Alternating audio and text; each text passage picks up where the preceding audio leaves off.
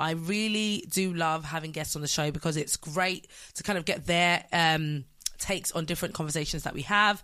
But also because you get to learn about people that you don't realize have so much influence in the spaces that we enjoy, in the media and the content that we enjoy. So, yeah, I would just say definitely always, when I have a guest on, tune in and make sure that you're listening into what's going on because, yeah, the conversation is always great and they do have a lot to share. A lot of these people have lived very colourful lives and it's taken a lot to get them to where they are today. And so the fact that they're taking the time out to come and share anything is all the reason for you to make sure that you're tuning in and seeing what bits of wisdom that you can grab from their journey.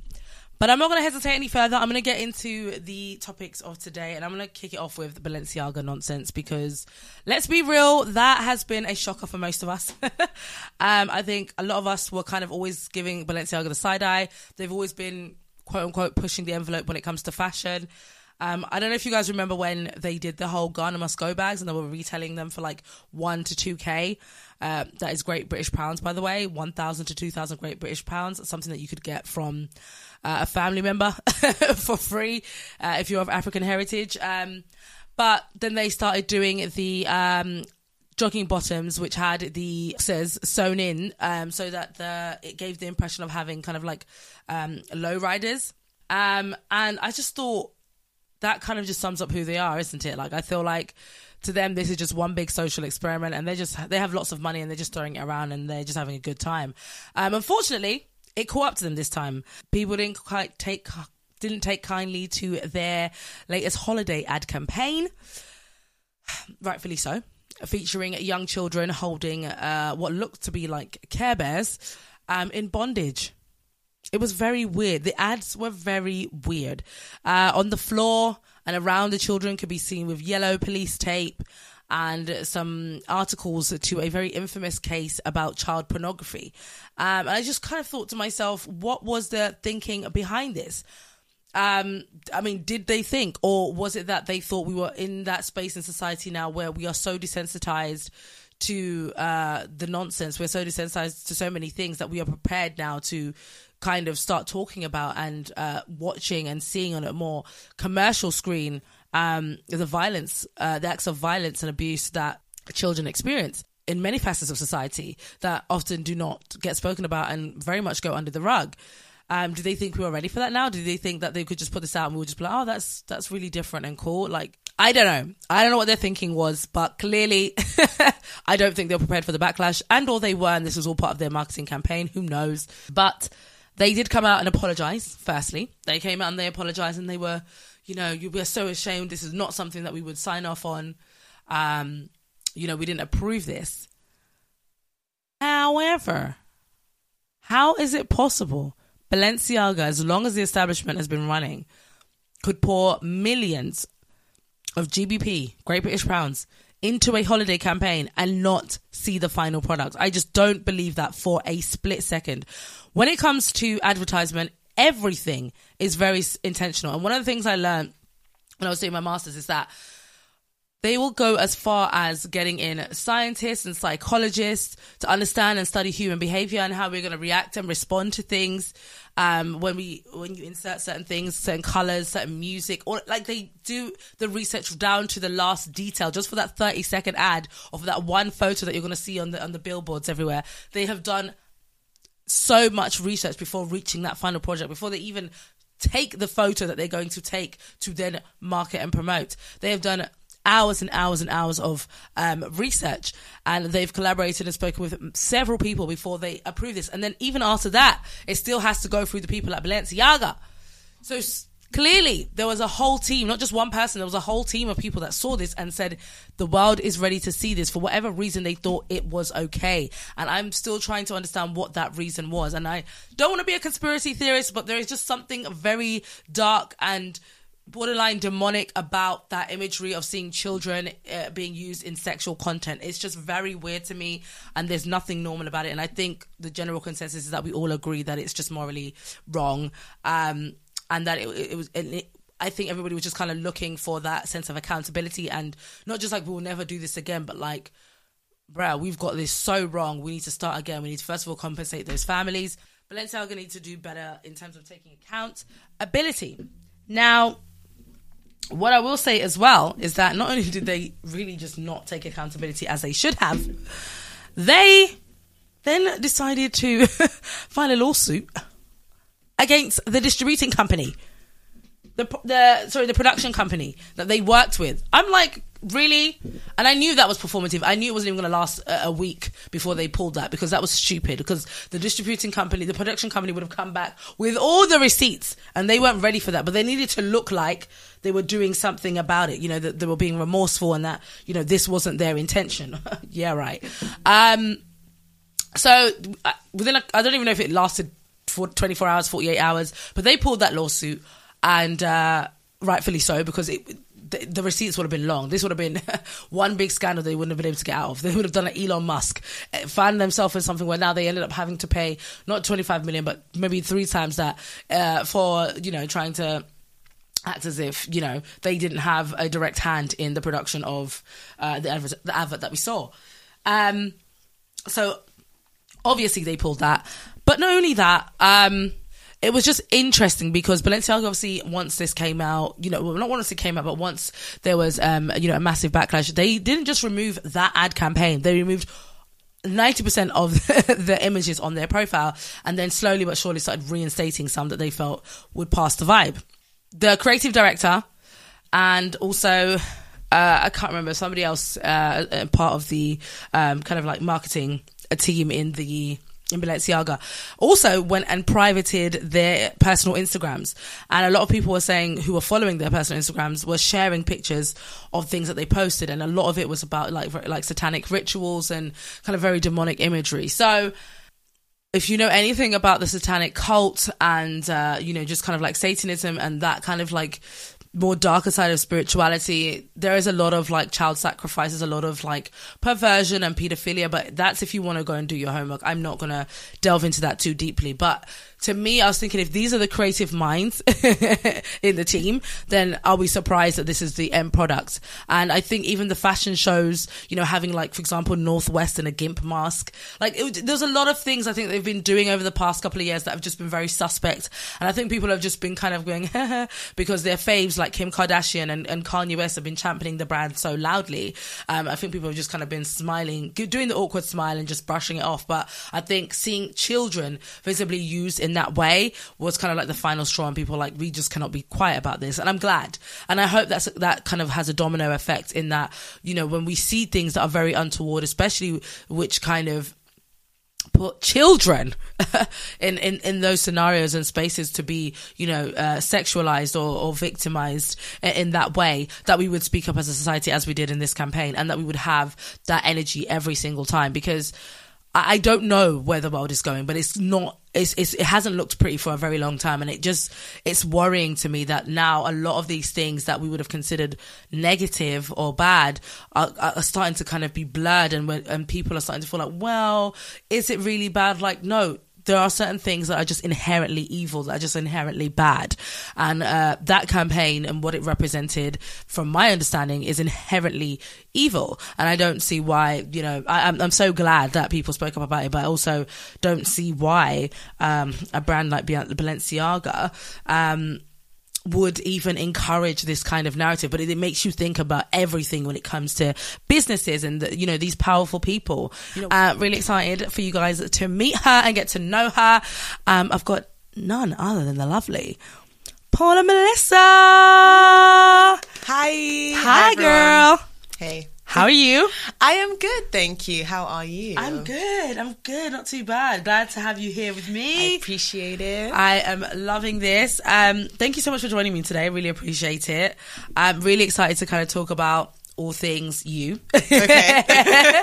And also play a little fun game later on in the show. Yes. Previous guests have been absolutely smashing it, by the way. So don't do that. The pressure is really on right now. Wow. Yes, it is. So let's hope that, Paula can beat. We had Sev on here last week, and she also did the same game as you. Okay. And that was funny. I'm not gonna lie. She said she wasn't a rapper singer, so that's fair enough. But I have faith that you are going to deliver. I love that you have faith. I love that for you particularly. Yeah. It's brilliant. Well, thank you so much for being here. So, I guess for people that may not know you yet, please let them know who you are, what you do, and we can just get into this conversation. Sure. Hi, everyone. Hi to everyone watching and or listening. Hey. I am Paula, or Paula Melissa. I am a content creator, a speaker, presenter, podcast and event host as well. Yes, like I said, I run a couple podcasts. I run the SheHH podcast and also the Hermosas Chicas Negras podcast, which is a Spanish, it's in English, but it's a Spanish podcast. Yeah. And yeah, I do stuff online. I work in social media. I'm a presenter, and yeah, that's me in a nutshell. That list was healthy. Okay, I never know when to stop and start, and I'm you like, never stop until you are finished. Okay, man. You just keep going. So I love that. I love those things that you've listed there, and this is why I always encourage, my listeners to really listen in. Okay. Because talking to all people from all different facets of life who do many different things, centering the entertainment industry. Yeah. And I just think there's just so much to learn. A lot of the time people think that the only people who are kind of like, I guess, notable or worthy of mentioning are the people that we kind of see over and over again, like in terms of on screen or in publications all the time and things of that nature. But I'm like, there's so many people that work in and around the space, behind the scenes, that are vital to what we see, the end product that we receive. Yeah. And so it's important to big that up. So this platform exists for that very, very purpose, specifically for Black women like yourself. So shout outs to you for being you. Okay? Thank you. So do let me know, what kind of kicked off this creative journey for you? Like, where did it all start? Where was the seed planted where you knew, okay, this is what I want to do? That's such a big question. It is. But break it down anyhow you like. I'll break it down somehow. So yeah, I would say it started in my teens, like early teens. Yeah. From age 13 to like 15, I really wanted to work in media. I just felt like I had a story to tell. Don't tell me, I don't know what that story was, but I was so sure at age 13 I had something to tell the world.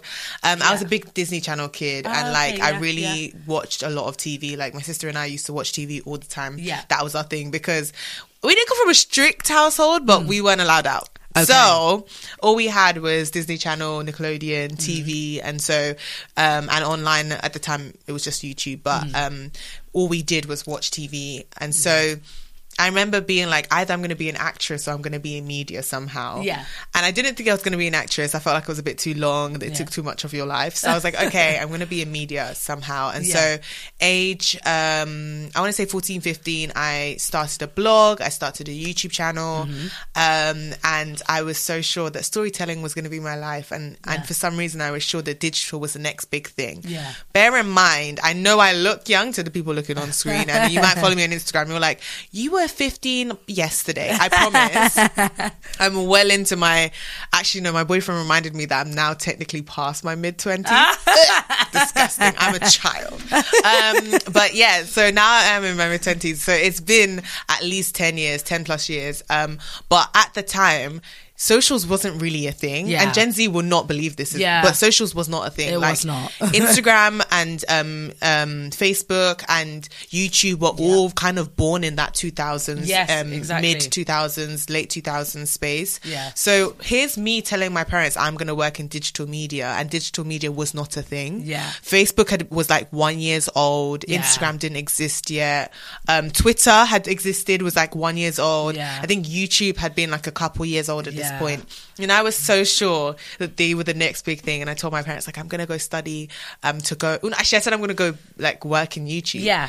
And They were like, go to school. So obviously your girl was going to go to uni. So I did end up going to university to study journalism studies. Yeah. So I do have a background in broadcast, print and digital media. Love that. Loved studying journalism. Yeah. But I always knew you weren't going to see me reading the news. And do you know how many times my mom was like, oh, this journalism something is good, yeah, but maybe like study like be a news reader or like go into TV or something. And I was like, no, mom, digital. I was like, yeah. No one was making money from YouTube at the time. No one was making money from digital, but I was so sure. And so, I started at around that time. Yeah. All through uni, I was presenting, content creating, meeting fellow creatives and just developing my creative style. And post uni started working in digital and have been working in social and digital ever since. Alongside the way, I started a few podcasts, stopped blogging, stopped YouTubing, kind of pivoted from what I was doing before. And so now it's been about 11, 12 years of being in the space and just developing niches every day and developing niches for seasons as well. So I don't do everything all the time. I just do loads of things at different times. Yeah.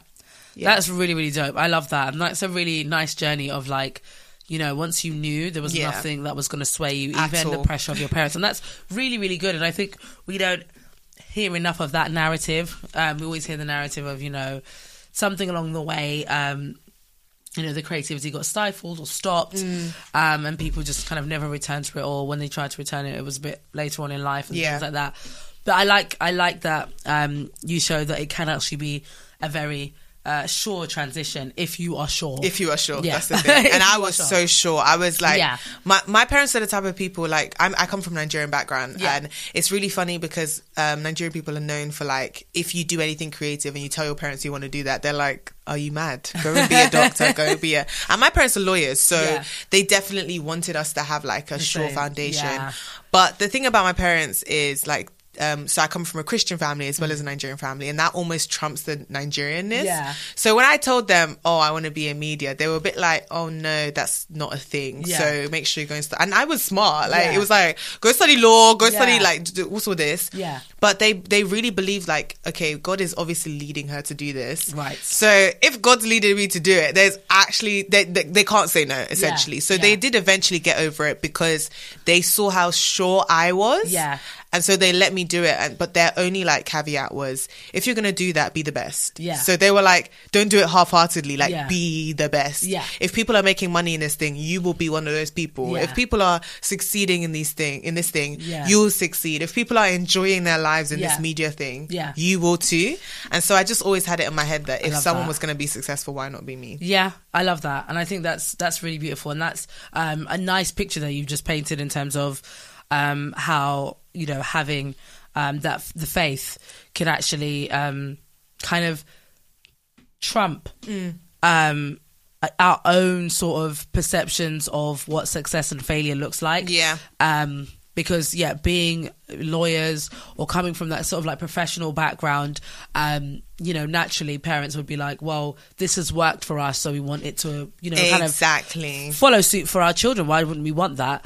So that they can also have a comfortable life and things like that. But I think being obedient to what God has put in you is even more important, because it's your life at the end of the day. 100%, and in order for you to live up to that potential, to live that purpose, you know, it does require the obedience of the parents and of course the child. I mean, you are willing, so that's the main thing, is that you are willing to do it, and you you know, you went as far as, you know, making it official by getting a degree, and you've stayed true to that course, even if you had to kind of pivot or kind of change in terms of how you do the work. But you said you wanted to be in digital media, and that's exactly what you've continued to do since then. So that's pretty awesome, and I love that. And I think you're the first Christian guest I've actually had on here. Oh really? Yes. Okay. And that was very intentional for the season of Christmas also, because I do feel like, you know, the season of Christmas has very much been washed down to just, you know, do the Christmas shop and get the lamb, the turkey, and the presents. And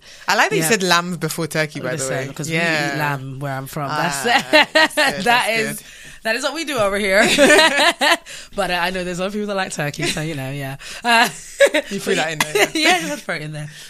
But you know, and I think that it's important for those of us who do still believe in Christ, those of us who are interested in knowing about Christ, who are interested in the reason for the season, to hear a conversation about White Christmas is at least a story behind it, why it's so important to believers and to all of us, you know, who decide to make a decision to walk with Christ. I've not really been in roles, as in my full-time job. Right. I've not been hired into roles where I'm just like, where they're just like, okay, do stuff and we'll film you and we'll put it on socials. Yeah. Most of my roles have included management, included editing, included all the back end stuff as well.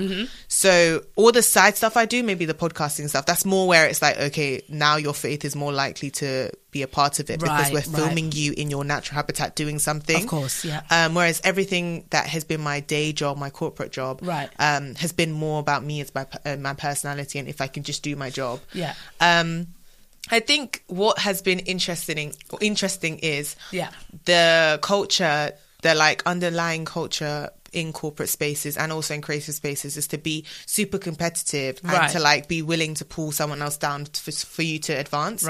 And just as a Christian, as a person, there's no way. Like I genuinely believe if something is for me, it does not matter if someone's there. It's for me. So I don't need to actively do anything to bring that person out of there or bring them down. Whereas a lot of creative spaces, it's super competitive because there's only one spot.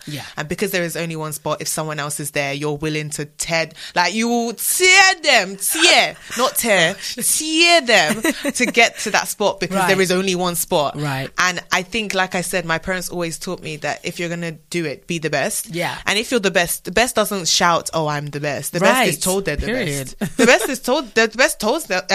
best has people tell them they're the best. Exactly. They don't need to be the one saying, hi, my name is, I'm the best, because everybody knows. And so what's been different about me, I think, is I don't really need to be ultra competitive in those spaces. I'm a competitive person in general, I'll tell you that. But my competitiveness pushes me to be the best version of myself as opposed to let's bring whoever's in my way down running them down or running everybody down. I'm a steamroller. Like, that's just not really me. And anybody would tell you that. Like, as much as I'm loud and I'm extroverted, and I won't, take rubbish, I won't let people push me around, you also will not find me begging you to give me a spot or trying to force my way into somewhere. Facts. If I'm not meant to be in that room, best believe I'm in my house. I'm actually in my house. I don't need it. And I think that's very different from a lot of people in our spaces, I think. No, I love that. You've explained that really, really well. And I think it's so true. Like, I think in those spaces, you definitely have people that are purely driven by the fact that, in order for me to be seen, to be heard, to be successful, to be accepted, I need to rub out the other person in my way. Rub out completely. Literally rub them out. And it's just like, no, if you actually just stood on who you were and what you possess and that you nurtured that would actually take you a lot further because that's where your strengths lie. So I just think it's very interesting, actually, being a Christian in these spaces. And I feel like as I've come back to like rededicating my life to Christ and being more intentional on this journey, I've noticed that difference a lot, because before I was definitely not I feel like I was the competitive type, but that was like in school, because school was, I won't say easy, but I got it. I understood school. I liked school. It was fun to me. I enjoyed it. I was very happy being in the library on my lunch breaks. Like, I didn't really care. Like, I loved school. So to me, school was like, oh, okay, that's fine. But then when it got to like work, the real world, I said, what is this? These people are, this is crazy. But because I wasn't trying to compete to be the best, I just wanted a check so I can go out with my friends. And I'm just trying to fund my lifestyle. I was genuinely just trying to find my lifestyle when I finished school. When I finished uni, I was like, I just need to go travel and eat. That's it. I'm Gucci. That's all I need money for. I don't need nothing else right now. So I was very, very comfortable those first few years. And then once I started like, okay, I know now that I want to do music. I know now that I want to have my own platform and things like that. That's when the intention kicked in. But then I also realized, oh my gosh, there's not a lot of people that actually want you to come into this space. And want you to succeed. And they don't want you to succeed. Everybody's waiting for you to fall down. Fall on your backside, For break real. your neck, break your back. All of it. Lose your legs, lose your arms. Like, literally just about have a mouth to speak with. Do you know what I mean? If you can lose that too, they'll be very happy. They'll actually be applauding. And I was like, this is another level. So I wanted to ask you, actually, do you have those moments in your journey where you feel like it's so blatant or obvious that people, situations that occur are genuinely trying to steer you away from what you know you should be doing? Yeah. Or people trying to redirect you. And it may not always come from a malicious place. Yeah, it may not. Yeah. It may not. People just may genuinely think, well, have you tried, or have you thought about, or why don't you, or I think this would be better for you. And how have you kind of circumvented that? How have you kind of come back around and, you know, kind of reaffirmed what your position is and where you're headed? That's good. I think for me, so I joked about looking young and all this stuff. Yeah. But genuinely, that's something I've battled my whole life. Like, I was a teenager looking like an infant. Gosh. I was a old teen looking like a young teen. I was an early 20s looking like a 19-year-old. Like, I've dealt with that my whole life, and it's always been like a running joke. But sometimes it does mean that people really underestimate me, right? And they don't understand how I made it in certain spaces, at all. I remember, I can't remember what year of uni it was, but I went to a Russell Group university. And for those of you that don't know, it's just like established universities that are like the older universities, more I don't want to say the more respected, but they're like they call them red brick, but like the established when universities became a thing in the UK, they were like the first unis built, and they were built in certain cities. Obviously, you have Oxford, Cambridge. I went to Sheffield University. It's really good for media and journalism. Actually, number one. It's been number one for like 10 years now, and it was hard to get into. Like they don't let any Tom, Dick, and Harry into that course, and there's not that many people on the course. It's like 100 people or something in each year. And also every year gets smaller because people drop out because it's such a hard course. So I remember when my mom and dad said, if you're going to go to study journalism, be the best. So I said, okay, where's the best for journalism? I found Sheffield, really liked the course, liked the uni, everything. So I applied for it. And again, it was hard to get into. You needed a couple A's to get into that uni. And I was doing all I could for my A-levels to get to that uni. But not only your grades, you have to write quite a lot of application forms for it. And then on top of that, I was also applying for some scholarships, which I did get, by the way. And it just, that's on period. So I did a lot of work to get into university. And I also had to prove that I had an interest in media as well. And because I knew I had this, deep founded interest in digital, I was able to actually talk about that and get that degree. So now I'm in the course and I'm thinking, yes, I've made it. I just need to pass this degree. And I remember, I can't remember if it was a teacher. Oh no, it was a teacher. A teacher on the course came up to me and was just like, she was like staring at me. Okay, for context, I was one of 2 black people on the course. One of 2 black people on the course. And the 2 of us were both black women. And so we stuck together, and everyone in that course was quite, there was a lot of like children of famous people, children of, accomplished journalists or accomplished media people who, they're not going to struggle for a job type thing. I mean, I hope they're all doing well wherever they are. But like at the time, I was aware of the context, and I was like working class, black, young woman from London. I was already, everything was stacked against me apparently. And so this woman comes up to me, she was staring at me, and I was just like, okay, can I help you? And she just went, Paula, how did you get here? And I'm thinking, I took the bus, like my accommodation is down the road. Like I was so like, my naivety, because there's no way that she means anything other than how did I get here from my accommation. So I was like, I just took the bus, like I'm only down the road, She's like, no, like, how did you get a place at this university? And I just looked at her. My mouth was open. Some people. Literally, my mouth was just like, you're a lecturer. And then she was like, did you go to like a private school? And I was like, no, I didn't. She's like, did you go to a grammar school? I was like, no, I didn't. Did you go to like a 11 plus, like those schools that you do exams to go into? I was like, no, just normal comprehensive school, government funded. We all went outside at playtime type thing. And she was like, wow, like you honestly done so well to be here. I was like, what? And I remember in those moments you have to play dumb. I said, why is it such a miracle I'm here? Why? Like, I was literally looking at it. Like, please enlighten me. Enlighten me. Because I want to be enlightened too. What is it about me that's so surprising I'm here? And she was just like stammering, like, I don't know how to explain it, but I think you guys have just done so, because it was me and the other girl that were there. You guys have done so well to be here. And I was just like, thank you. And she looked so uncomfortable and she left. And I remember just laughing. We both laughed in that moment, but I just was like, so many people do not understand how I'm here. Yeah. This is not to say I've, reached new levels or whatever, but people are surprised by you being comfortable and confident in who you are. People are shocked that you, with all the things that are supposed to be against you, are brave enough to even open your mouth. Like, we're in the room and you feel comfortable to talk. We're in the room and you feel comfortable to make us laugh. Come on now. And they genuinely are always full of shock. And for me, it takes a lot for me to be intimidated, like, full stop.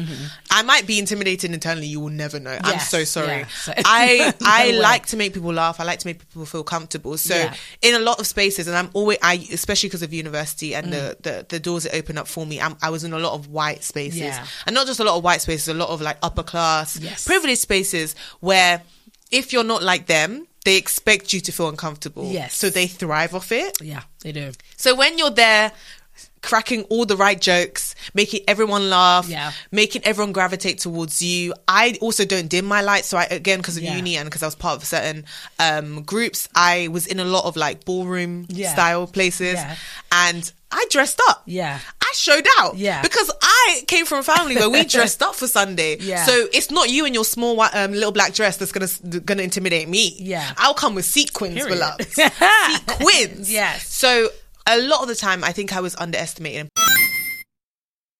So, first word is fun. Go for it.